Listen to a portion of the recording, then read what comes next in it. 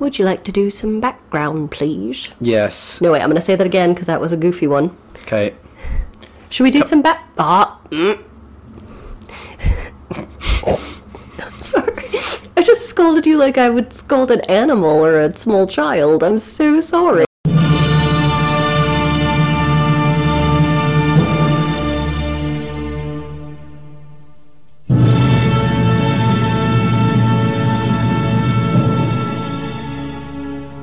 Welcome to Save Me From My Shelf, a literature podcast where we take classic tomes off their pedestal to make you less anxious about reading them. Our jokes come from a place of love and for a specific teaching purpose. However, if you think that making fun of great literature, and maybe some mild swearing, is offensive, this might not be the podcast for you. Hello, you are listening to Save Me From My Shelf. Toodle Pippin Cheerio, sitting across from me is Daniel. Howdy doody, sitting over there, Abby. Isn't that just an Americanism? I mean, howdy do. Well, Howdy Doody's a puppet. Same thing. Still works. Yeah, So we don't have any letters or recommendations today, no corrections, no polls, but we do have some news. I have talked Daniel into getting a TikTok with me. We've also put up all of our episodes on YouTube, and we are about to get an Instagram. Yeah, so do follow us on TikTok, Instagram, and YouTube if you're looking for a little extra bonus material. I'm not going to promise the quality or the quantity, but it is there. So, Daniel, what is our text today? Do you like the 1890s? Do I ever? Of course you do. Everybody likes the 1890s. Every book worth reading ever written is either set or was written in the 1890s. I concur, as a professional. Yeah. Well, you got to brace yourself for something pretty new. What? Diametrically opposed, if you will, to the 1890s. The 1980s? No, the 1880s. It's a bit like the 1890s. It's got steamboats, railways, threshing machines. They're all slightly earlier models than you might have got in the 1890s, but they're kind of pretty similar. Empire, commerce, science, they're all there too. Again, in a slightly earlier state, but not much in it. But there are still mysteries in our very midst. The great metropolis of London, with its 6 million teeming souls, knows not its own face. Is any man close to knowing his own nature? Who knows? Well, we'll cover all that stuff in our current book, The Strange Case of Dr. Jekyll and Mr. Hyde by Robert Louis Stevenson, 1886. Okay, so it goes without saying, we are about to spoil this book for you. The trigger warnings are suicide, murder, blackmail, child harm, and Londoners. Should we do some background, please? Yeah, I didn't know much about Robert Louis Stevenson. It is important, I'm glad that you said this. It is pronounced Lewis, not Louis. I said Louis earlier, so I'm doing both. Oh, Agent of Chaos. Not deliberately, just inconsistent. Scottish novelist, travel writer, and author of romps. You said he was Scotland's answer to Edgar Allan Poe, which I liked, actually. I think there's certain parallels there. There you go. You know more about him than me. Go on. So this book was written in only 10 weeks, and it caused a lot of critical confusion when it was published, as it didn't really seem to fit in any genre. So Robert Louis Stevenson was quite the acclaimed author, and people were like, they got Jekyll and Hyde, and they're like, what is this? Why is this distinguished author using some elements of realism mixed with what they used to call shilling shocker trash? Which, was basically like campy, crime-filled novels that you could buy for a shilling. It's like about 12 times as good as A Penny Dreadful. That's cute. Thank you. But critics really hated the blend of high and low culture, and this is one of the earliest texts that we now call science fiction. That wasn't really a thing yet, and in fact, H.G. Wells, about 10 years later, would write the first, quote, scientific romances. So this is still like when science fiction wasn't really a thing, and this is the next big installment after Frankenstein, which was, 60 years previously. This feels more like Frankenstein than it does like H.G. Wells, doesn't it? Oh, yeah. He ended up living in Samoa, and I just thought this was interesting. In our previous episode, Cat on a Hunting Roof, in the stage directions, Tennessee Williams says that the set should be modelled after Robert Louis Stevenson's Samoa house. Don't know what's going on there. That's maybe something for somebody else to think about. I'm sure somebody has. That's a very weird stage direction. Weird, isn't it? So Stevenson was a really interesting figure. He was a major celebrity, but sort of kept to himself. And he suffered from some sort of undiagnosed illness. I think a lot of people think it was tuberculosis or something in the lung family of diseases, we'll say. But it was never formally diagnosed, and he died of it quite young. He was an atheist who was obsessed with religious questions. He married a woman, but there were a lot of queries about him potentially being gay, in part because I love that. This is my favorite little fact about him. Straight men kept inexplicably falling suddenly in love with him with seemingly no effort on his part. So it was just like, oh, hey, I'm a completely straight dude. Oh, I'll go meet that author over there. Oh my god, I think I love him. Why? And this just led to a lot of confusion, including J.M. Barrie, the author of Peter Pan, who never even met him. They were just pen pals, and eventually J.M. Barrie declared his love very openly in a letter, writing, quote, I love you. If you were a woman, ... Later critics have called Robert Louis Stevenson either the last Victorian or the first modernist, and I'm sure Daniel will not like that, and I'm sure you're sitting there going, what about Baudelaire? He's the first modernist. Yeah. Here's something that I've got a lot of... I'm going to preface this by saying Daniel is half Cornish. Yep. Take it away. It's on the mother's side, so I'm full Cornish. But this is something that Robert Louis Stevenson wrote on the Cornish while he was... he saw some emigrant miners on a train while he was out in the Wild West and said, they kept grimly by themselves, one reading the New Testament all day long through steel spectacles, the rest discussing privately the secrets of their old world mysterious race. I can make nothing of the Cornish at all. A division of races older and more original than that of Babel keeps this close esoteric family apart from neighbouring Englishmen. Not even a Red Indian seems more foreign in my eyes. This is one of the lessons of travel, that some of the strangest races dwell next door to you at home. So... cancel the guy, I think.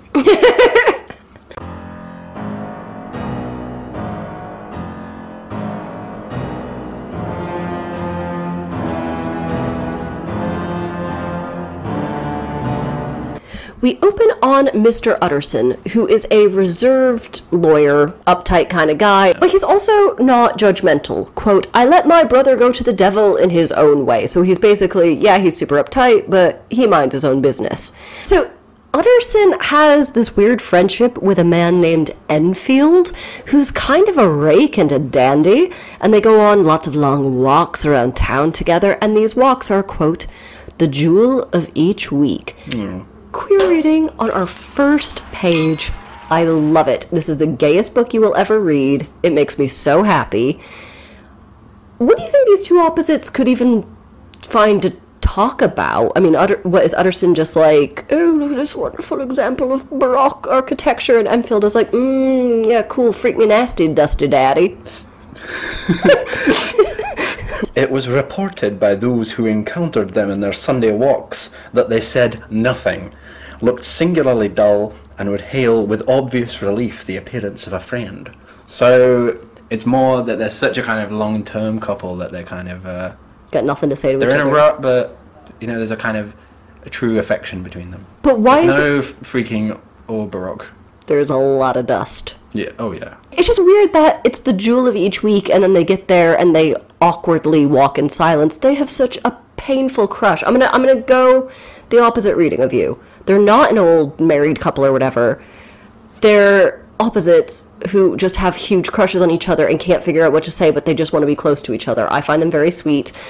You know what? What they say to each other or don't is not our business. Let them just be in love. These little opposites attract. Yeah, I know, and now I'm gently scolding you about it. This is our dynamic. Okay, cool.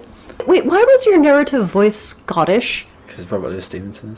Oh, that's charming. Okay, continue. I like it. I'm on board. I should have been calling him Jekyll, shouldn't I? It's a Cornish name, Did you know that? I didn't. Yeah. One day, Enfield and Utterson are out on one of their romantic strolls around Skid Row. They're kind of having a bit of a flanner, aren't they? There are a couple of flunners. The idea of the flinner was really big in this sort of period, and it was kind of a little bit poverty tourism. It's rich dudes sort of taking long strolls. It's the art of walking, especially if you're a wealthy white dude around the slums. You go for a wander and appreciate the city for its own... It's different characters in Yeah. different areas, but there's often like a poverty tourism, like, oh, let's go check out what the definitely, poors are doing. While they're wandering around, Enfield points to a kind of dodgy-looking building with a dodgy-looking door. And he's like, do you want to know a story about that place? A while ago, I was coming home from one of my early morning sprees, late night sprees that turned into an early morning one, if you know what I mean. And A debauch, probably. yeah, if you will. And I saw a horrible little man running down the road. But a little girl is out walking in the street, gets in this horrible little man's path, and he kind of just tramples right over her, knocks her to the floor, tramples over her. A crowd formed around them, ready to attack the horrible little man. He just is like, you know, I'll throw some money at it. With a sneering coolness, really like Satan, he went into the creepy door, came back out with £100 to throw at the kid to make the whole mess go away. So in today's money, £100 is like £11,000, so one child is worth a slightly used Prius. You're taking the piss. You're actually taking the piss because I'm not, I we're would never... sponsored by MeasuringWorth.com. Every fucking episode I mention MeasuringWorth.com, and yet you refuse to check it out. Only in the real wage or real wealth value of that income would it be worth £11,000. In terms, I'm not going to go through all of the permutations, that's boring, we all know that. But in terms of relative output value within the economy, that's £186,000. So the kind of economic clout £100 afforded you in the 1880s would have been £186,000 today. Just, you guys should know if you listen to any of our episodes, Daniel has a very niche kink, which is going on Measuring Worth. It's a very good website. It's not kink. It's just a man doing what he loves. Let's just briefly talk about the doctor that comes to treat the child, because he's Scottish, isn't he? And that's a funny bit, because, you know, it's a little self-parody. He was about as emotional as a bagpipe, yet he turns sick and white with the desire to kill the man. There's something weird about the man that just everybody immediately hates. Here's where things get weird, though, right? Yeah, the kind of damages that the man paid to the girl was in the form of a cheque that had been signed by somebody else, somebody that both Enfield and Utterson knew. We don't know who at this point. Yeah, Enfield doesn't name the man. Enfield is like, okay, so wait, how does this creepy dude in this bad part of town go into this really dodgy house and come out with this sort of like Publishers Clearinghouse style check at a moment's notice for a lot of money signed by some respectable gentleman? Like, what is happening? That is not that part of town, right? Enfield, the doctor, the girl's dad, and the horrible little man all kind of hang around in Enfield's flat waiting for the bank to open to prove that the cash is, you know, bona fide. Yeah, I'd like to see that. What was going on in that? The four of them in Enfield's flat. When they go to the bank in the morning with the little toad man, they find out that the check isn't a forgery, it's a real deal. And Enfield is like, I was led to believe that anyone who's ugly is also a felon, and this guy is ugly and honest, so I feel strongly bamboozled. Enfield, who's, you know, still on his walk with his boring, dusty boyfriend, and looking at this creepy back door in a slum, he speculates that the creepy guy who trampled the child must have the respectable check-signing guy in some sort of blackmail arrangement, right? Like, that's the only reason why this respectable check-signer would have anything to do with a shady character who you wouldn't want to meet in even a well-lit alley. So Utterson, the dry lawyer, asks his sexy boyfriend Enfield, hey, did you dig into this any further? And Enfield basically says, no, I want to bury this, not my business. So he says, quote, the more it looks like Queer Street, the less I ask. Yeah, this is one of the rare examples in this book of this not actually being a queer reading, because Queer Street was common slang meaning to have money troubles. It's a mispronunciation of Carey Street, where the bankruptcy courts were. Presumably a deliberate mispronunciation. So Enfield and his boring boyfriend, they're still standing in the street looking at this weird building where this weird scenario happened. And he's like, something is really off about this building, right? It's this hovel in the slums. It doesn't have any other entrances that we can see. But you know what? Let's not ask any questions. And instead, he decides to just back away from the whole situation like Homer Simpson walking backwards into that hedge. And he and Utterson finish their romantic date. Utterson is like, well, what was the name of the creepy man? Enfield is like, well, he was called Hyde. And he's not easy to describe. There's something wrong with his appearance, something displeasing, downright detestable. I never saw a man I so disliked, and yet I scarce know why. He must be deformed somewhere. He gives a strong feeling of deformity, although I couldn't specify the point. He's an extraordinary-looking man, and yet I really can name nothing out of the way.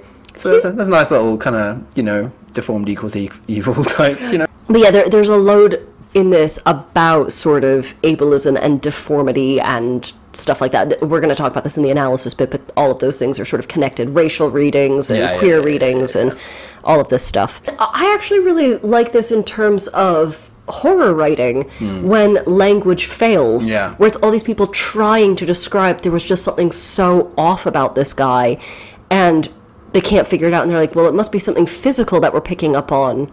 But there wasn't, and just like that's a very freaky idea of language failing. But also that sense that, like, I don't like what I'm looking at. I can't articulate why. Yes. So I'm just going to frame it as a thing that I don't like otherwise, like deformity or, dubious ethnic background. No, of course, you're right. You're right, it is scary. That there is something scary about not being able to describe how awful he is.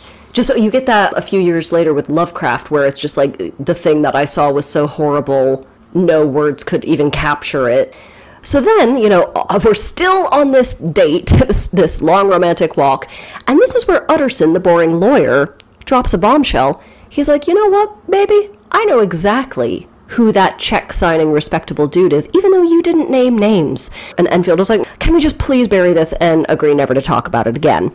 And Enfield, who I love more than life itself, he goes back to never having a single thought in his beautiful himbo head. And if you were able to peek inside his brain, you would just see a loop of Steamboat Willie playing. I have just never loved anyone more. The kind of the prologue to the novella's over, really, isn't it? Utterson leaves his walk with Enfield and kind of goes home in a slightly dejected state, doesn't he? Remember, listeners, that he is a lawyer. He looks at a will he has in his possession, the will of a respectable man named Dr. Jekyll. It's really up to you. And Utterson examines Jekyll's will and sees that everything has been left to one Mr. Edward Hyde. It's a weird will. If you think that's weird enough, listen to this. It's not just if Dr. Jekyll dies, but also if he has an unexplained disappearance for 3 months or more. In that case, he should be presumed dead. All of his stuff goes to Mr. Hyde. So Utterson was like, this will's a bit of a mistake. I thought it was bad when we wrote it up, but now that I know about this Hyde guy, it's even worse. Yeah, so can we just talk a little bit about sort of issues of accuracy in this? Because I know a lot of critics at the time talked about the law stuff, and they were like, this will is not valid. You can't say, oh, if I disappear for 3 months, somebody else gets all my stuff. They're like, that's not a thing in our law code that is allowable. They talked also about, like, the science stuff that's eventually going to come out at the end of the novel, and about how that's all, like, bollocks and things. Because don't forget, Jules Verne was writing this period, and his science was all very, very accurate. But frankly, I am delighted to announce that this is Jekyll and Hyde, and I don't give a shit if the legal system doesn't I wouldn't work. really worry about that sort of thing. It's like people talking about, like, the physics in Star Wars. Friend, I have wonderful news for you. It is Star Wars. You can just let this load down. Yeah. No, I like the Trade Federation. Whatever they're called. Those guys. Are you a prequel trilogy sort of man? Yeah, they're better, aren't they? So it's got all the bureaucracy. So, Utterson, we're back in Dr. Jekyll. We're not talking about Star Wars now. The dark side, there's all that shit in it. They're very similar texts, actually. So Utterson, he goes to visit a friend, Dr. Lanyon, who might know what Dr. Jekyll's up to, because they're old friends. It's a very kind of old boys club type situation. Oh, it's terribly eaten. Exactly, yeah. It's like Johnson and Cameron and all that shit, isn't it? Yeah, exactly. Yeah, LinkedIn Club. Could we make, in this version, Lanyon a little bit cooler? Could we just imagine that when Utterson turns up and asks him for insight on Dr. Jekyll, that Lanyon just takes a big drag. It's like, Jekyll? Haven't heard that name in years. Like he's some old pro in a heist film. That's cool. That's much cooler. Smoking is cool. Smoking is cool. You heard it here first, teenagers listening to this. Yeah. So, Dr. Lanyon says, listen, I still like Jekyll. We all go way back. But I gotta be honest with you, we don't really hang out that often, because Jekyll started going weird about 10 years ago. He got into some real pseudoscience. Stop. What did he say? Henry Jekyll became too fanciful for me. He began to go wrong in mind. Love that. Yeah. Scary. Carry on. So Lanyon then elaborates. He's like, listen, whatever weird 4chan science forums Jekyll's been getting into, quote, such unscientific balderdash would have estranged Damon and Pythias. Oh, we got a little queer reading here. Damon and Pythias were two, wink wink nudge nudge best friends in Greek mythology, famous for their devotion to each other and their willingness to die for one another. So Lanyon's basically saying, like, we all might have, we've all been terribly fond of each other, but what Jekyll's done is, like, gone beyond the pale. It would estrange even Damon and Pythias. So can we just agree here that Jekyll and Lanyon were clearly shagging each other in an Oxbridge boathouse back in the day? Can we just accept that as, like... Yeah, I buy that, yeah. Utterson, maybe not so much. I'm sure he's like, oh, my friends and I sure did sexually experiment back in the day. I was the control group. Yeah. So Lanyon, he's never heard of Mr. Hyde. He's like, as I said, we kind of fell out of touch 10 years ago. He has a new friend or boyfriend or whatever Hyde is, I don't know. So Utterson is back at square one. And he's like, maybe if I could just lay eyes on this guy, because everyone says there's something really weird about how he looks, but they can't figure out what. Maybe I'd be able to figure out what's going on with his appearance. So Utterson starts hanging around in that weird back door in the slums. Mm-hmm. And this is where Robert Louis Stevenson writes, to my mind, the worst line in all of classic literature, maybe all of literature full stop. Whoa. So Utterson thinks, if he be Mr. Hyde, I shall be Mr. Seek. See, I don't think that's that bad. I think that's fine. The note you wrote here is, leave Utterson alone. You've gone that full leave Brittany alone guy. He sees someone who makes his skin crawl for an inarticulable reason. Has to be the guy. Utterson says that Hyde looks troglodytic, which, has all sorts of dodgy connotations. Mm-hmm. For like a kind of, most literally it means like a caveman, but I suppose it has like a kind of, could be a sort of racist thing, right? Yeah, that's absolutely, in this period especially, used as in sort of racist terms. Let's talk about Kinveredge in the West Midlands. I don't know what that is. It's a place in the West Midlands. Are you from there? No, I'm not from there, no. But it has cave dwellings and people lived there until the 1960s. So troglodytes... Until the 1960s? Yeah. I'm sorry, I'm struck dumb. There was... West Midlands people, somebody who, like, worked down at a Tesco. Yeah. Goes home to a cave. Cave dwellings, yeah. Are you shitting me? No. Am I being shat? No, you're not being shat. We're talking about troglodytes. Let's go back to the troglodytes. Okay, yes. Utterson approaches the troglodytic Hyde and introduces himself. Hyde hisses at him. Like a cat? Like a cat. He's not a people person. I like that about him. They have a bit of a hostile to and fro, and then Hyde scarpers into the house and slams the door in Utterson's face. Oh, well, if you excuse me, sir, I need to go scowl at something in private, please. So, what Utterson knows, that Enfield didn't, is that the mysterious door that Hyde entered is secretly connected to the house of Dr. Jekyll. Yeah, the house abuts a slum. The door is to the old dissecting room, because it used to be a kind of medical practice, didn't it? So there you go. Yeah, so now we sort of figure out Utterson has waited more than half of the novella to tell us that now we know why Hyde was able to go into this weird back door in a slum and come out with a check from Jekyll, because it's part of Jekyll's house that doesn't look like it's part of his house. Yeah. So Utterson is like, okay, I'm old friends with Jekyll, let's just confront him directly. I'm gonna drop by, because he's the Kramer popping guy of the story. I'm a big popping guy. Yeah. Utterson goes to Jekyll's house. Jekyll isn't home, but Jekyll's butler, Poole, confirms, yes, Mr. Hyde is sort of an intimate of the house. He, in fact, has a key to that back door. I mean, at least, can we just be honest here, at least he has the decency to use the back door like he's a poor, not the front door like he's people. Yeah. So, you said there's some kind of way that you can interpret this. I didn't really get that. So Hyde, he is constantly entering this other guy's back door. The other guy doesn't seem to mind. In fact, he probably kind of enjoys it.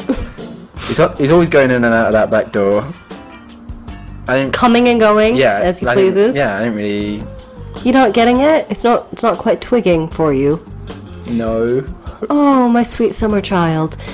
So this is, unsurprisingly, in case Daniel and I have laid it on a little thick here, many critics have read this as a queer reading. Hyde, comes and goes exclusively through the back door. This is a hugely queer-coded book. That one might be one of the bigger ones. What would the front door be? Riddle me that, literary critics. Jekyll's front... Not only does the kind of backdoor thing have certain connotations, but also the idea of a really rich guy's house backing onto a slum. People often say this about Dr. Jekyll and Mr. Hyde, that it's a kind of about Edinburgh. Apparently Edinburgh in the 19th century was like this, that it was very sort of pell-mell, and all the kind of... There were these incredibly poor districts, and then like right next door to them, these very like upper middle class posh districts. And I suppose London was a bit like that too, wasn't it? But I think Edinburgh was a bit more stark. So, some weeks pass. Dr. Jekyll has a dinner party. Utterson manages to stay late after everyone else leaves, because he's one of those kind of boring bastards that you always want to leave, but stays late. He's a hanger-oner. Jekyll wants to go to bed. Utterson's like, let's have a game of Parcheesi, or that's what Utterson's like. So we get our first kind of direct portrait of Dr. Jekyll. Yeah, so we've heard about him this whole time. We've never actually seen him until well into this novella. Yeah, he's still around, good-looking guy. A hearty, healthy, handsome hunk. Yeah, he's basically like if a Labrador or a bed and breakfast became sentient and gained human form. That's what he's like, just like comforting, lovely to be around. Utterson is like, I've heard about a little friend of yours called Mr. Hyde, and I'm not a big fan. He is trash. Jekyll says, the moment I choose, I can be rid of Mr. Hyde. Oh, that's some addiction speak if I ever heard it. That's I can quit whenever I want. I just don't want to. I use Mr. Hyde to enhance my social skills. I have a kind of academic or other kind of disinterested reason for keeping Mr. Hyde in my company, and Utterson's like, oh, well, that seems pretty rational, but I resolve to never like this Mr. Hyde. So, 1 year later, London is rocked by a vicious murder. We cut to a maid in a nearby house. She's going to bed late at night. And outside, in the street below, she sees a quote-unquote beautiful gentleman with white hair approaching another gentleman. You might recognize him. He's a small, weird-looking, dark figure. So we're getting more sort of like physiognomy readings here. The maid talks about how she can sort of tell the character of this lovely old gentleman just by how he looks. She's not hearing anything they're saying. She's just guessing based on his outward appearance. So he's kindly, he's worldly, he's refined, and she can read that all in the old gentleman's face. A true innocent. And he passes by in the street, this dark figure, asks this dark figure something, probably just directions, she seems to think. And then she kind of is like, oh, I think I recognize that small man. Is that horrible Mr. Hyde, who once visited my master, who I really dislike, and I couldn't tell you why. Do we ever find out who her master is? Just somebody in, like, London society, but Mr. Hyde, apparently. He's on the scene. He's on the scene. Like, but I don't think we ever figure out who she works for. And then, out of nowhere, she watches as Mr. Hyde takes a heavy cane that he's carrying and, quote, with ape-like fury, clubs the old gentleman to death and jumps up and down on him like fucking Rumpelstiltskin. Let's have the full line, please. Please. He was trampling his victim underfoot and heeling down a storm of blows under which the bones were audibly shattered. Ooh. And the body jumped upon the roadway. The fact that she compares him to an ape, that's another sort of racial evolutionary reading. So people are still sort of like reeling from Darwin's theories about evolution. There's a whole sort of like class, ethnicity thing, the blurring of boundaries, all these like the rich part of town now borders with the bad part of town. Who's that guy that was Darwin's cousin that was like, I like your ideas, Darwin, but let's make them more racist. Galton. Thank you, eugenicism. Yeah, eugenics, yeah. So the maid sees this gruesome murder, like, pretty gruesome by any standards. If you saw this in a film today, you'd be like, Christ. And she faints, and Hyde apparently runs off, leaving the victim, quote, incredibly mangled. Ugh. There are some scholars who view this as a queer reading. Hooray! Do we get the cork? Or hold it. I seem to think you're going to hedge that. Well, look, I'm tentatively willing to buy that, so sure. Put the cork back on. I'll give it a queer Put a reading. spoon in it. Put a spoon in that bugger. I'm not entirely sure I buy it, because look, you know me, I'm all for a queer reading. I just don't think the textual evidence is quite there. Like, clearly there's, people out late at night that lends itself to a sort of seedy reading. However, let's just look at the evidence, right? Hyde is deeply unattractive and, in fact, repellent. He seems people like that. But he seems to be walking with purpose, not like lingering and looking for business, right? The maid says the old guy looked like he was just asking for directions. Okay, so like not like a whole like leaning in like wink wink sort of thing, but like, hey, do you know where? Do you know where you and I could? Okay, fair enough. But then he also seemed surprised and upset. The maid said that Hyde got menacing. Which, let's be fair here, if you are out propositioning people in the street, especially men looking for rough trade, you're going to be braced for menacing. You're going to get roughed more than you get traded. Let's put it that way. Well, just like I don't think surprise should be a factor here if somebody is like, excuse me. I think, yeah, you're right. You're right, but it doesn't really matter whether this guy in this instance was propositioning Hyde. I think it's more the point is that there are a lot of late night perambulations. Yeah. And you're kind of like, there's something more to this. I think because that's the same with Enfield when he's coming back from one of his sprees. You're like, there's something more going on here, I think. But you know what? You're right, Daniel. This old codger went up to Hyde and said, hey, you fucked up youth beast, you are ugly hot. Let's blow opium up each other's holes until the rays of the dawn bring shame to us. You're right. The police get involved because that's their job. They find Hyde's cane. It is made of a rare and expensive wood. Kind of an Orientalist reading there. Like, he has access to wealth, but it's also like... exotic woods. And also, find the phallus much? So he whips out an unexpectedly large, expensive, and Orientalist bit of dick imagery and beats a man to death with it? This is find the phallus if I have ever heard it. So, the old gentleman is called Sir Danvers Carew. Terrible name. Oh, that's a good name. Danvers. He still has all his money on him, so that wasn't the motive. This was not a mugging. He also has a sealed letter to our good friend, Mr. Utterson. What? Yeah. Small world. It's almost like there are only 5 fucking people in this novel. In all of foggy London town. I mean, I suppose that's the point of the rich, isn't it? That they're all mates. Oh, it's a commentary. Yeah, it is. Utterson is Carew's lawyer. Utterson comes and identifies the body, and he also identifies Hyde's walking stick. Utterson and the Fuzz, they find that he's done a runner. So Utterson then goes back to Dr. Jekyll's place, and the butler, Poole, shows him into that old dissecting room connected at the back of the house. And it's been, actually, he discovers, converted from a dissecting room, back when this was a medical practice, to a laboratory, because Dr. Jekyll is way more about chemistry than anatomy. But I thought you could make some body joke there. I don't want to do it. Utterson runs into Jekyll, and Jekyll looks like hell. He looks like how a hangover feels. Utterson assumes it's because Jekyll has heard the news that his, friend, or whatever Mr. Hyde is to Jekyll, has committed the murder of somebody in their social circle. So Utterson is like, Jekyll, are you hiding Hyde? And Jekyll's like, nope, no Hyde in this lab. Sorry you had to drive all the way out here. But Utterson's like, something feels off. So he asks Jekyll, did you help Hyde escape from the law? And Jekyll kind of avoids the question, but he swears up and down, I'm done with Hyde forever. You'll never see him again. I can't tell you any more about this, but I promise he's, safe. He will never hurt another person. I guarantee it.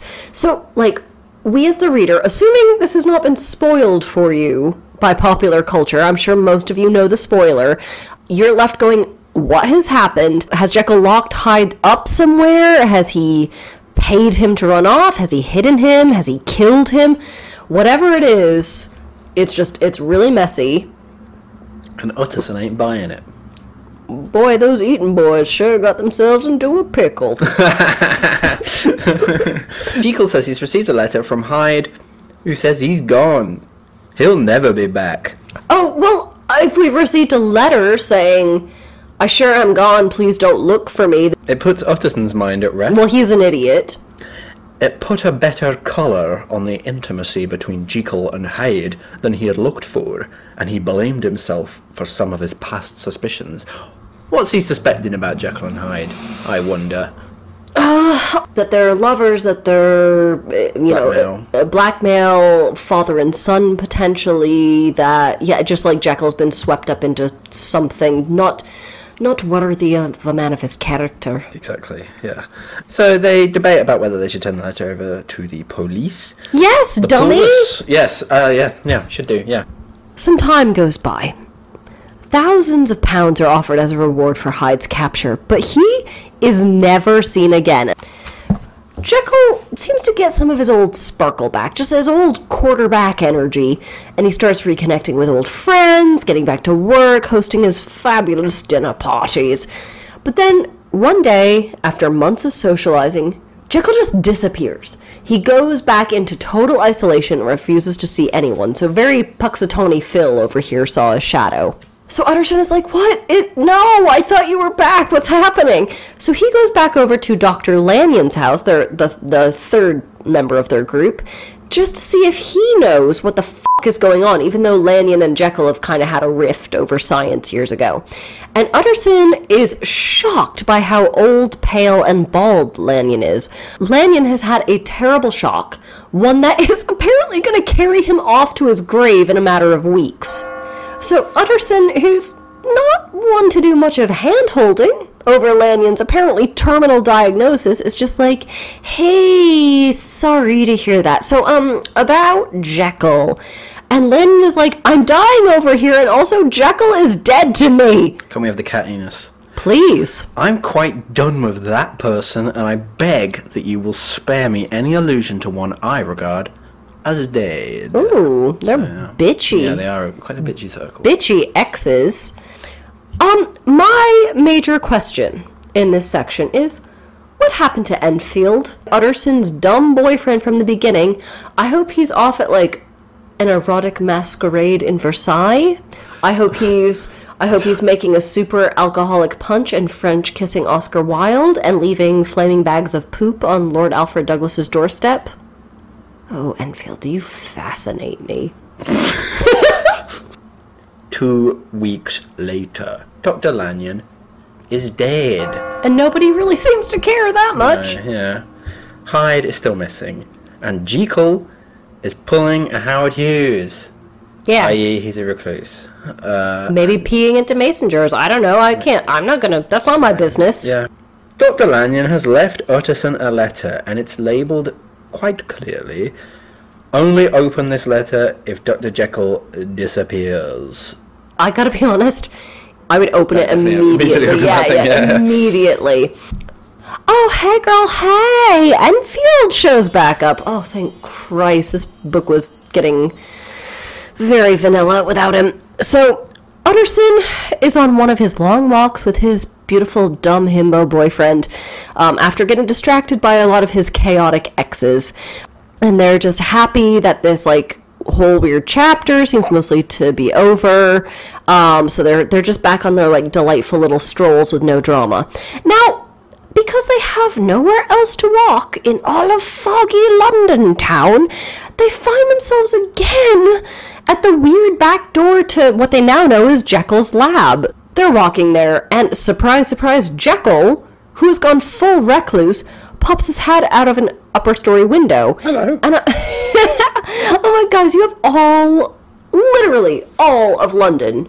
You do not need to poverty tourist around the projects, nor do you need to linger by your weird ex's house. Utterson sort of awkwardly introduces his new boyfriend to the boyfriend he kind of wanted but could never get, and he says that he and Enfield are cousins. Cousins. I've read the Iliad. I know what cousins means. So Jekyll, he says that he's been unwell, but then he starts acting very odd, and he's like, oh, I can't talk anymore, I gotta go. Can we have the full bit? Sure. The smile was struck out of Jekyll's face and succeeded by an expression of such abject terror and despair as froze the very blood of the two gentlemen below. They saw it but for a glimpse, for the window was instantly thrust down.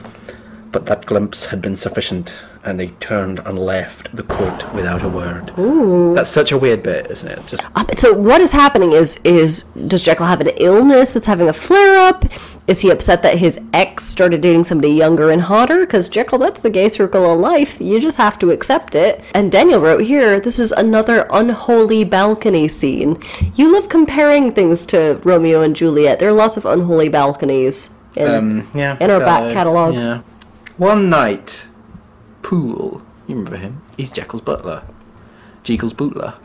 He rushes to Utterson's house and says that Jekyll has locked himself in the lab and he refuses to come out. Can Utterson please come and help? Apparently there's some sort of drug that Jekyll needs, and he's been sending his butler Ola Rundtun to find it, and then sending him back when it's not pure enough or not working. Ooh. Oh, these are my emotional support drugs. I need them. Exactly, yeah. So Utterson goes round to Jekyll's house, and there's a really great bit where he comes in and all of Jekyll's servants are cowering in the main hall of the house. Utterson's all like, come on, you should be hard at work serving your master, surely. And then one of the servants cries, Poole says, hold your tongue. Yeah, he turned into Samuel L. Jackson from Pulp Fiction. He's like, bitch, be cool. Whenever the butler comes in to deliver the drug, all he sees is a small man inside, wearing a kind of mask and hiding, wriggling behind crates, so he can't be seen. Wriggling? Wriggling. Daniel, so help me God, if you tell me that this is the night that breakdancing is invented, I'm gonna walk off the show and never return. Wriggling. It's a creepy bit.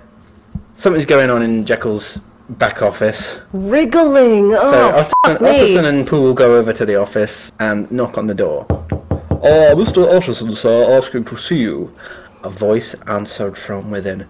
Tell him I can't see anyone, it said complainingly. Sir, Poole said, looking Mr. Utterson in the eyes, was that my master's voice? That's a spooky bit, isn't it? Ooh, a weird voice, a weird alien voice. So they fear the worst, they get an axe, they break into the room, and they see the body of Mr. Hyde, who heard them coming and poisoned himself to evade capture. Oh God, that escalated quickly. Yeah, he is dead. But where is Dr. Jekyll? So the room itself is very creepy. Everything in the room is destroyed, including a religious book that Dr. Jekyll loves, which has, and this is actually, like, if you picture it, very, like... It's a good bit. Yeah, it's a good bit. So it's this religious book, Dr. Jekyll notably loves it, but it's been defaced in Jekyll's own handwriting with disgusting blasphemies, which I think is kind of hot. And they also so Utterson and Poole, the butler, turn and get spooked by a full-length mirror that reflects back to them their own horror at the scene. So that is a great detail. I got actual chills when I read that. I demand the full quote here. I would think less of you if you didn't. Because I think this is the best bit in the whole book. Next, in the course of their review of the chamber, the searchers came to the cheval glass, into whose depths they looked with an involuntary horror. But it was so turned as to show them nothing but the rosy glow playing on the roof, the fire sparkling in 100 repetitions along the glazed front of the presses, and their own pale and fearful countenances stooping to look in. This glass have seen some strange things, sir, whispered Poole. Because this is such a weird bit, because the mirror is like a kind of, it's about duality, right? What? A mirror? A mirror is duality, who knows? But it also has its own kind of space, the depths of the mirror. That's creepy, that it's like both replicating but also has its own world inside it. So but that's the crazy thing that's paradoxical, isn't it? It creates a sense of duality, but it also, so it kind of tells us what the solution to the mystery is in advance. But it doesn't, because they see it as its own space. Like, it tells us what their illusion is as well, that they think that they're dealing with another person, and they think they're dealing with another space. Also, the mirror's a witness. I like this thing about the mirror having seen things, that the mirror has its own kind of agency, this kind of... Its own memory, we'll never know, but the mirror has seen shit. Also, it's weird that Utterson is like, why would Jekyll have ever had a mirror in his office? I don't know why you would specifically question having a mirror. I know the answer to that one. It's the fact that it's a cheval glass. Like a big long one. Which is a big, like, full, I'm getting dressed. But that's a very specifically, like, I'm at my toilet, I'm getting dressed. Like, it's... Yeah. I think it has specific connotations to a particular room. I know that, but nevertheless, I'm still like... If I walked into a room where a guy just killed himself and I saw a mirror, I'd be like... I wouldn't be like, mirror. You know, I'd be like, well, I think I would in this context when you consider what the room is for and the fact that you're men, not women. I think there's a lot of gender stuff, a lot of professional stuff here. That actually makes a lot of sense to me of like, that's a weird, creepy detail. I can guarantee that Enfield has one of these mirrors in every room. Maybe, but Enfield also doesn't have a dissecting room turned apothecary or chemistry room. You know, there were I think more rules about what rooms did. So that's a little clue to what we're going to discover. There's all like chemistry sets everywhere, a book full of obscenities, a dead guy on the floor, and you're like, look at that mirror. Like if there was a toilet in the middle of that room, you'd be like, what the fuck? That's why I fell in love with this place. But you know what I mean? Like just something in this context where you're like, why is this random thing in this historical context? It's the same way as like if there was a bed in the middle of the room, you'd be like, what? I don't think I'd question that either, to be honest. I think I'd be so focused on the dead guy. I mean, yeah, like obviously some things take precedent, but that's why he notices it last, doesn't he? So they find in this completely destroyed lab 3 pieces of paper, and all of these are addressed to Utterson. So the first one is a new will, and it lists Utterson as Henry Jekyll's heir in the event of his disappearance. Hey, cha-ching. Still not legal? I'm not sure you should be doing that with your lawyer. You should file with a new lawyer. This all seems dodgy to me, but whatever. Again, happy to report it's Jekyll and Hyde. I don't give a fuck, whatever. Law. The second piece of paper is a note saying, listen, I know our friend Lanyon, who just died, left you a letter before he died that said, only open in the event of my disappearance, go read his thing first. And then the third one is a packet saying, read me after you've read Lanyon's letter. So if you guys... I'm going to read whatever. Yeah, I excuse me, you don't get to dictate. You guys are all dead. But just like, if you guys want collating paper the movie, then do I have a great scene for you? That sounds good, yeah. Of course you'd like that. This chapter, it's all Dr. Lanyon's testimony. Can you just please read this in the voice of Sarah Jessica Parker in Sex and the City? Like her diary. You sound a bit like her now, actually. That coldy voice. I had to wonder. I couldn't help but wonder. I've always identified more with Charlotte. Well, anyway. This chapter is all Dr. Lanyon's testimony. He writes that Henry Jekyll once had him go root around his stuff in his lab, and Lanyon found a blood-red liquid that looked a little bit dodgy. Lanyon also found, while he was rooting around Jekyll's cupboards, found his diary, which traces the successes and failures of some weird experiment. What? Going back many years. Oh, no. I observed that the entries ceased nearly a year ago, and quite abruptly. Here and there a brief remark was appended to a date, usually no more than a single word. Double. Dr. Lanyon, he's looking around Jekyll's rooms. Jekyll asked him to. Suddenly there's a knock at the door, and he's met by a creepy little man. Remind you of anyone? Who produces revulsion in him. Lanyon has a weird feeling about the guy, who skulks around him, kind of laughing and saying creepy shit, like, have you got it, have you got it, and shaking Lanyon. Oh, fuck off, Gollum, this is so... I hate this scene. He tells Lanyon that he's going to do a bit of chemistry on that special potion, and it goes pretty magical. The potion turns all sorts of colours and things. He drinks it, his face turns black. So, ooh, racial reading. Yeah, we've got a bit of that. He grows and swells and turns into our good friend Dr. Jekyll. What? Yeah, so if you didn't know already, Jekyll and Hyde are the same person. Oh my god, Daniel. This is a Hannah Montana situation? Who's Billy Ray Cyrus then? There's also some Billy Ray Cyrus. Lanyon is shaken, so much so that he thinks... No. Let's let's reword this, shall we? What I wrote is Lanyon is shook. Daniel refuses to engage in contemporary parlance. I didn't know that was temporary. I thought you were just wrong. You're welcome to try this again. Lanyon's like, I'm spooked, and dies. Okay, so all of that was Lanyon's version of the story. Now we get to Jekyll's letter that he's left for Utterson to read after he's read Lanyon's whole testimony, right? So Jekyll writes all about his background. As a young man, he realized that he had a lot of privilege. He wanted to be a credit to it, to be really industrious and good. But he also had a, quote, natural gaiety of disposition. And that could mean three things. So it's fairly coded language. Gaiety of disposition could mean, firstly, that he's just, a lively, fun-loving guy. Good time guy. Secondly, it could be a code for maybe slightly seedier appetites, lust and greed and gluttony.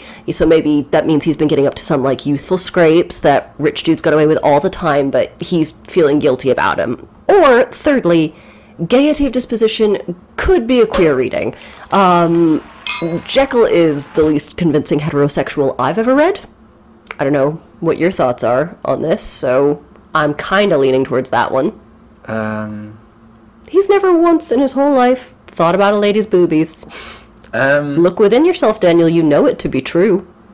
He clearly had some kind of proclivities that he felt were incompatible with upstanding, with the norms of his class and stuff. So he attempts to, quote, sever in me those provinces of good and ill which divide and compound man's dual nature. I was no more myself when I laid aside restraint and plunged into shame than when I labored in the eye of day as the furtherance of knowledge or the relief of sorrow and suffering. So in other words, he's got a devil and an angel on his shoulder. They're both equally powerful. He can't resist either of them, so he just compartmentalizes the shit out of it. So when he's bad, he's really bad, and when he's good, he's a perfect saint. Just this fucking nerd. Just lean into it, give up Squaresville, come live deliciously, taste butter, wear a pretty dress, whatever Black Phillip promises you, really. So then Jekyll starts to wonder, sometimes I go into night mode Jekyll, wouldn't it be great if I could actually separate myself into two separate people? Quote, it was the curse of mankind that these incongruous faggots, meaning sticks in this case, that's not a sort of queer slur here, were thus bound together that in the agonized womb of consciousness these polar twins should be continuously struggling. That whole, everyone has two wolves inside them, that bullshit. So again, none of this would have necessarily been seen as gay in the Victorian era, but whoo boy, do these lend themselves to gay subtext today. I think that's the important thing, right? Yeah. That it's not even that he's talking about gay stuff, but it's that sense of having a self, a side to yourself that you need to hide. Or I suppose there's a bunch of experiments. Long story short, he invents a potion that can, cleave the guy in twain. As Hyde, he just went out a-roystering. We don't really know what he's up to, do we? Jekyll is like, well, when I was being Hyde, it was Hyde after all, and Hyde alone that was guilty. Jekyll was no worse. He woke again to his good qualities, seemingly unimpaired. He would even make haste where it was possible to undo the evil done by Hyde, and thus his conscience slumbered. He starts to kind of fret, doesn't he, a little bit about the character of his experiment, because he's like, although Jekyll was trying to focus solely on good works, he's like, one was wholly evil, and the other was still the old Henry Jekyll, that incongruous compound of whose reformation and improvement I had always learned to despair. The movement was thus wholly towards the worse. So there's two guys. Jekyll, he's good and bad, he's a mix like all of us. And then there's Hyde, he's fully bad. So on average, Jekyll is getting worse, seems to be his worry. So the more Jekyll does this, though, unsurprisingly, the more Hyde starts to take over. So he's having a harder and harder time turning back into Dr. Jekyll. Eventually, Hyde starts taking over without Dr. Jekyll even having to take the potion. So Hyde's just kind of broken Jekyll at this point. He's cracked him open like a goddamn glow stick. So Jekyll realizes he's going to have to choose between the two halves of himself. Jekyll had more than a father's interest. Hyde had more than a son's indifference. That is some hot shit. That's some great writing. Yeah, that's cool as well. I really enjoyed that bit. Just like, I'm your father now, Hyde. Your mother is depravity. This weird, like, daddy metaphor, which also leans into the queerness as well. Yeah. But also, yeah, that strange sense of self-alienation. We should talk a little bit about Hyde. The reason that Hyde is so short is because he's like part of Jekyll, but as he gets stronger, he gets taller. That's messed up. That's just weird, isn't it? Yeah. Jekyll tries to abstain. It's that bit earlier on in the story, isn't it, where Utterson remarks that Jekyll suddenly becomes a really good holy guy. This is that stage, isn't it? Yet this kind of the evil part of him is like, oh, let me out, like doing all that. But that's such a strange bit, isn't it, that Jekyll enjoys the severity of his life. Is that a kind of hedonism? Is Jekyll only a hedonist, even when he's trying to not be a hedonist, that turns into a kind of hedonism? I thought this was a really rather Catholic sort of thing, the sort of mortifications of the flesh and the severity. He's almost like a sort of early saint. And that's kind of what I'm saying. Yeah, that self-mortification turns into a gratifying thing, and that's weird, isn't it? There's some sort of like release that he's getting from the severity. Yeah. So. There's a BDSM. Well, yeah. There. Who's the real kinky type? Is it Jekyll or is it Hyde? Hyde's just honest about it. Yeah, exactly, yeah. Oh, didn't you write, this guy's a total mess? Yes, I did, yeah. He is a mess. I think that there was at least one woman who read this in 1886 and is like, I can fix him. Yeah, maybe, that must be, yeah. Jekyll compares himself to an alcoholic and succumbs to his potion. Hyde bursts out, and that's where he ran into Sir Danvers Carew and, brain the bugger. We get this great bit where Jekyll describes the kind of post-murder hideout, like Hyde, so to speak. No, can't make that joke, can we? Because you'll get cross. So Hyde hides out in a hotel room, and Jekyll here describes like how it was to be Hyde hiding out after the murder. Hyde, in danger of his life, was a new creature to me, shaken with inordinate anger, strung to the pitch of murder, lusting to inflict pain. Yet the creature was astute, mastered his fury with a great effort of the will. So he's developing his own kind of morality, Hyde is, because he knows that if he goes out and murders whoever he likes, people will stop him doing it. He's like, temper the illegality, because then I can get away with more of it in the long term. Is this just what morality is? Is Yes. Hyde developing his own morality? Yes. If he lived a bit longer, would he have just become another Jekyll, and then he would have had to produce a potion in turn that would produce an evil? Would we have had Jekyll and Hyde, and then Hyde's little evil man, and that guy would become normal, and then, it would just keep going on forever? Right, so we've basically had this story now told to us kind of 3 times, really. So once was Utterson's Solving the crime. Then we get Lanyon's perspective from his letter. Now we get Jekyll, his perspective in his letter. So all the rest. Jekyll stroke Hyde reveals himself to Lanyon, so somebody will know the story. Jekyll locks himself away so Hyde can't get out. He tries to get his butler to fetch all those chemical supplies so he can control the transformations, but that doesn't work. So he's sort of built up a tolerance to the junk. He transforms into Hyde one last time, which, again, we've already seen. Utterson and the butler broke the door down with an axe, and Hyde knew, right, this is it, they're going to catch me, I'm going to be executed for murder, so I'll commit suicide rather than being caught. Jekyll and Hyde are dead. Off you fuck, boys. So, the end. There is no follow-up on Utterson and the servants. If I were Utterson, I would read this and be like, bitch, what? This is clearly some blackmail plot that's gone insane, and you and Hyde have fled to Tahiti and are trying to stop the cops from looking for you with this Mighty Morphin Power Rangers-ass story. I actually kind of hate that we don't get Utterson being more like this. There's something deeper going on. So Hyde's corpse is there in the lab. Jekyll's not there. Jekyll's saying that he was Hyde all along. You think that Jekyll actually killed Hyde, that Hyde was the patsy to Jekyll? Yeah, I do. Yeah. Jekyll's the evil one. Hyde was just an innocent bystander who happened to look evil. Maybe not an innocent bystander. I think they were in on it together. Right. Yeah, I don't really have too much else to say about the ending, except good night, Enfield, wherever you are.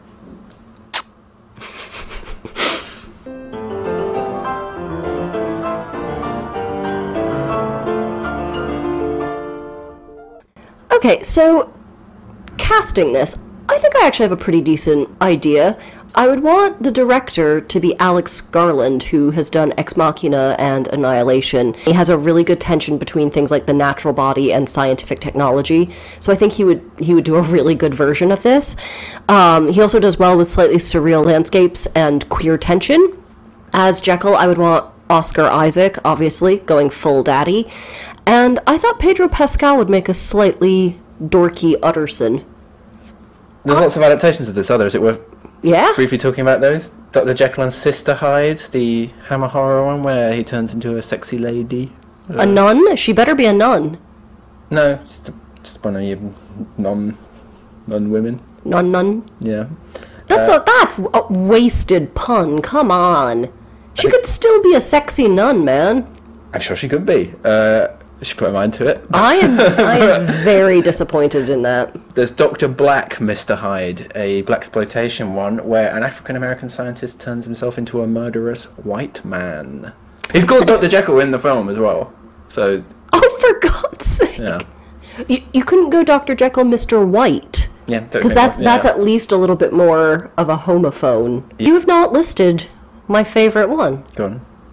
The Nutty Professor, the 60s version, yeah. with Jerry Lewis doing a sort of impersonation of his comedy partner, Dean Martin, Oh, is that what as that the is? cool guy. Yeah, and it's such a good Dean Martin impersonation. Like, he's so funny. But in the Hammer horror one, it's a sexy lady.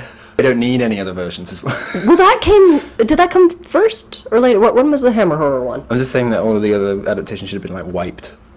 Because it's a sexy lady, so you've gotten everything you need. What about something for me, Daniel? Throw me a bone here.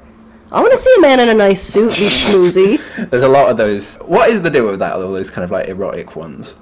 Is it just they're just picking up on what the book kind of implies? Yes. I swear to God, there was another sexy lady one in... There's a few, I think I saw it on cable in the 90s. I think it was Dr. Jekyll and Miss Hyde. Oh, right. There's one where it's, like, all from the point of view of the servant. Oh, Mary Riley with Yeah, Julia Roberts yeah. doing a terrible Irish accent. Yeah, that one. And you know who plays Jekyll and Hyde? The most confusing actor for me, because I can never tell if he's really good or really bad, John Malkovich. Oh, right. And he acts, when he's Hyde in that movie, he acts with his tongue. His tongue is perpetually out in that film. We have a new segment we're adding to this show. Goody. This is where Daniel and I go on Goodreads and find the worst take on whatever book we are reading. Just the take that is in the worst faith. And I think I found it for this one. Please write in if you have any more. So somebody wrote, completely overrated and boring. The guy barely kills anyone. It may have been controversial in Victorian England, but now it shows its age. 1 star. He barely kills anyone! First of all, he really killed Sir Danvers Carew. No, yeah, that's stupid. Yeah. Don't know what to say. Was it controversial in Victorian England? I'm sure there were certain issues then about degenerative stuff. I don't know if controversial is the right word. The big issue, I suppose, is it suggests a lot of hypocrisy. The great and good are actually prowling the streets, looking for tail. Daniel! So here's some analysis, right? Yes, please. Or rather, a question I have. Oh, okay.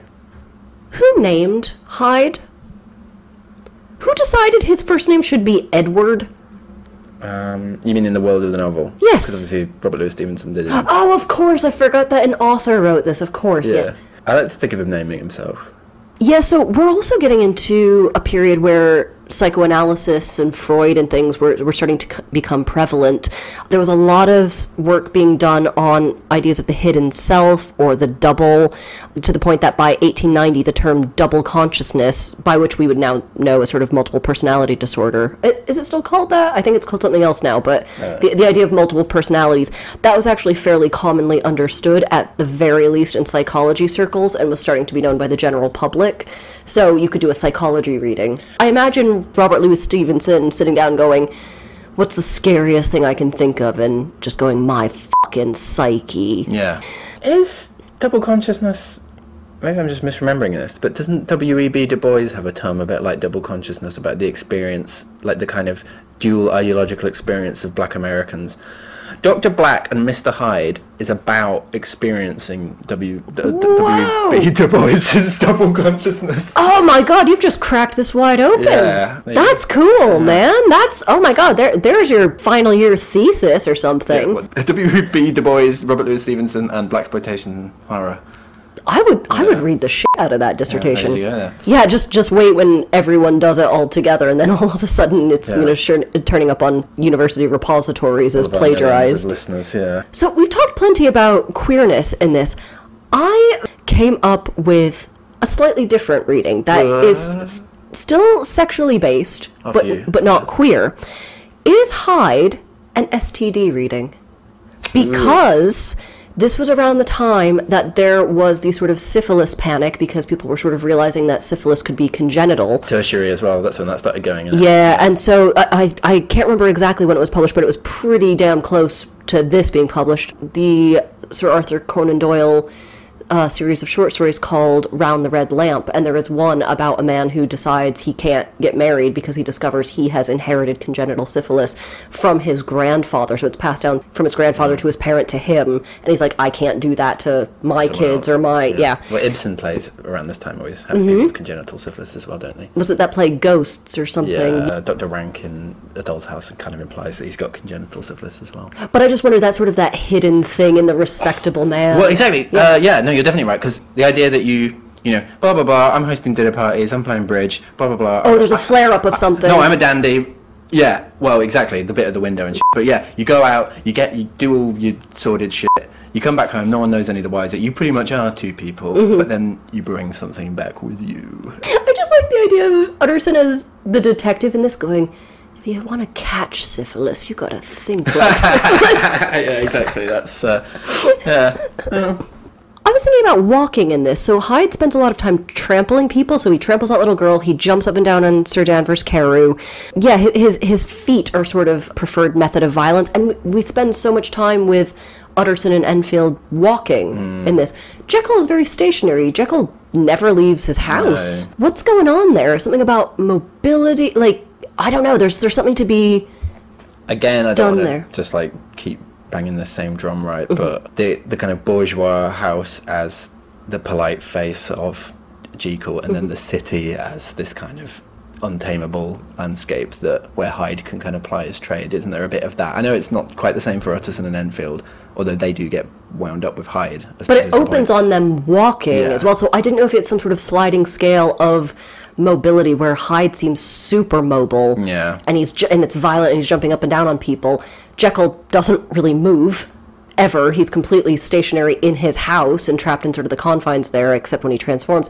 And then Utterson and Enfield, who are maybe not the greatest person because Enfield is a bit of a rake, but they're sort of more a restrained mobility. Yeah. It's a novel about the city, isn't it? Yes. Well, I suppose that's the key thing as well, that the city has a kind of dual space with, like, you know, the dangerous classes and then the genteel classes, and, you know, all that sort of, you know, there's all that stuff going on. So I suppose that's what the walking is about, isn't it? Well, it's all about that breaking down of boundaries, which, I mean, was, you know, the one thing the Victorians really loved was classifying things. They loved to put things in nice, neat boxes, and then after Darwin's theories of evolution and new scientific disciplines like anthropology and sociology, all of these very strict boundaries started collapsing. So we have a lot of, like, blurring of class stuff here. All of a sudden, Hyde is in this aristocratic group, you know, that seems, there's only like 5 people in the whole city as far as they're concerned. There are certainly racial readings of Hyde of there's some sort of animalistic, like, is he animal, is he human, what's his race, you know, where's he from? And the city bleeds into certain things. So Jekyll's house in the rich part of town butts up apparently secretly to the dodgy part of town. I'm going to use the D word. It's dialectical, because the city is a whole, and yet it is composed of these ostensibly separate parts. Hyde, this is the broader social commentary thing, right? Hyde is a product of Jekyll, just in the same way that all of these kind of awful slum districts are really a product of the world of Utterson and Jekyll. They're a product of the rich, aren't they? Oh, nice. So, Hyde as the city, or as the material conditions that have been brought about by... Or the relationship between Jekyll and Hyde as being a sort of microcosm for the broader iniquities of Well, the fact that the they like Victorian to social system. the fact that they like to compartmentalize things. Yeah. Jekyll's all about compartmentalization, as is Enfield. Yeah. As is Utterson, where he's like, everyone just mind your own business, not our business, we Yeah, stay out of yeah. it. But they're perpetuating these sort of things, and then eventually the circumstances that they have compartmentalized away break out. What about genre and Yeah. form? I mean, they talked about not being able to situate this in any sort of Oh, you genre. can't compartmentalize it, can you? Yeah. Even form and content are blurring. The dialectic just is dialectic upon dialectic. I love that. The Elfhaben. Yeah, so genre. So it's kind of like a gothic novel, but it's also like a sort of science fiction thing. It's also like a detective novel. What else is it? A bit decadent, with a capital D. You know? Yeah. So yeah, we're getting a real blend of all of these things. So earlier Gothic novels, especially the urban Gothic, which kind of got going in the 1830s and 40s as cities sprung up. So we're seeing that again here. They talked about realism a little yeah. bit, and the detective story, as you're saying, because the detective story got kickstarted with Poe. Oh my God, you're right. He is Scotland's answer to Poe. And at the end, it turns bizarrely into a sort of epistolary novel, the sort of almost older, Yeah. much more conservative form than the text has. Weirdly, at the most exciting what the hell part. Yeah. Anticipating Dracula, kind of, isn't it? Yeah, that's really interesting, actually. Find it funny that it's sort of regresses in form as it's sort of progressing in terms of genre. I suppose you could also talk about, just as it turns out that Jekyll has separated himself into these different selves, so too does the book separate into different narrators, right? Like you've got these different letters compartmentalized. You know, you could say that the form again matches the content in that respect. Yeah. Should we do some advice? Yes, please. Okay, so we've talked on this podcast before about one of the best ways of learning how to close read is by paying attention to the weird patterns you spot and trying to figure out what's going on. Like, why does this bit of imagery keep coming up? Why does this particular type of language recur? But another thing to do is to pay attention to what is not there. So a pattern that's almost conspicuous by its absence. And in this book, the thing that I noticed almost immediately, where are all the women?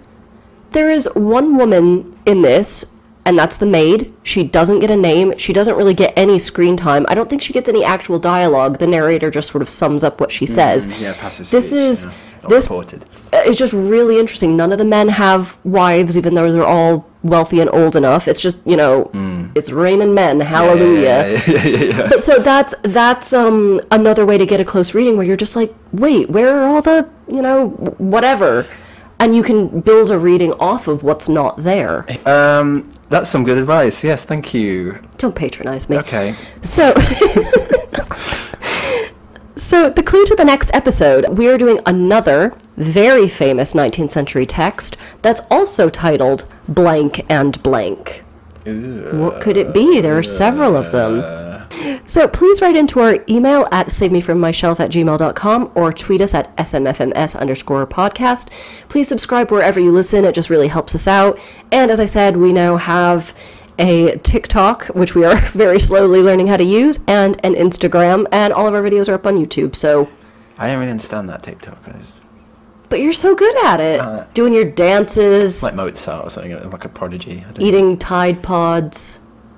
I don't even know what that is. What's a Tide Pod? Thanks for listening to Save Me From My Shelf. Our music is The Overture to Don Giovanni by Mozart, and cover art is by Catherine Wu. Our thanks to Aston University's Centre for Critical Inquiry into Society and Culture for funding the startup of this podcast.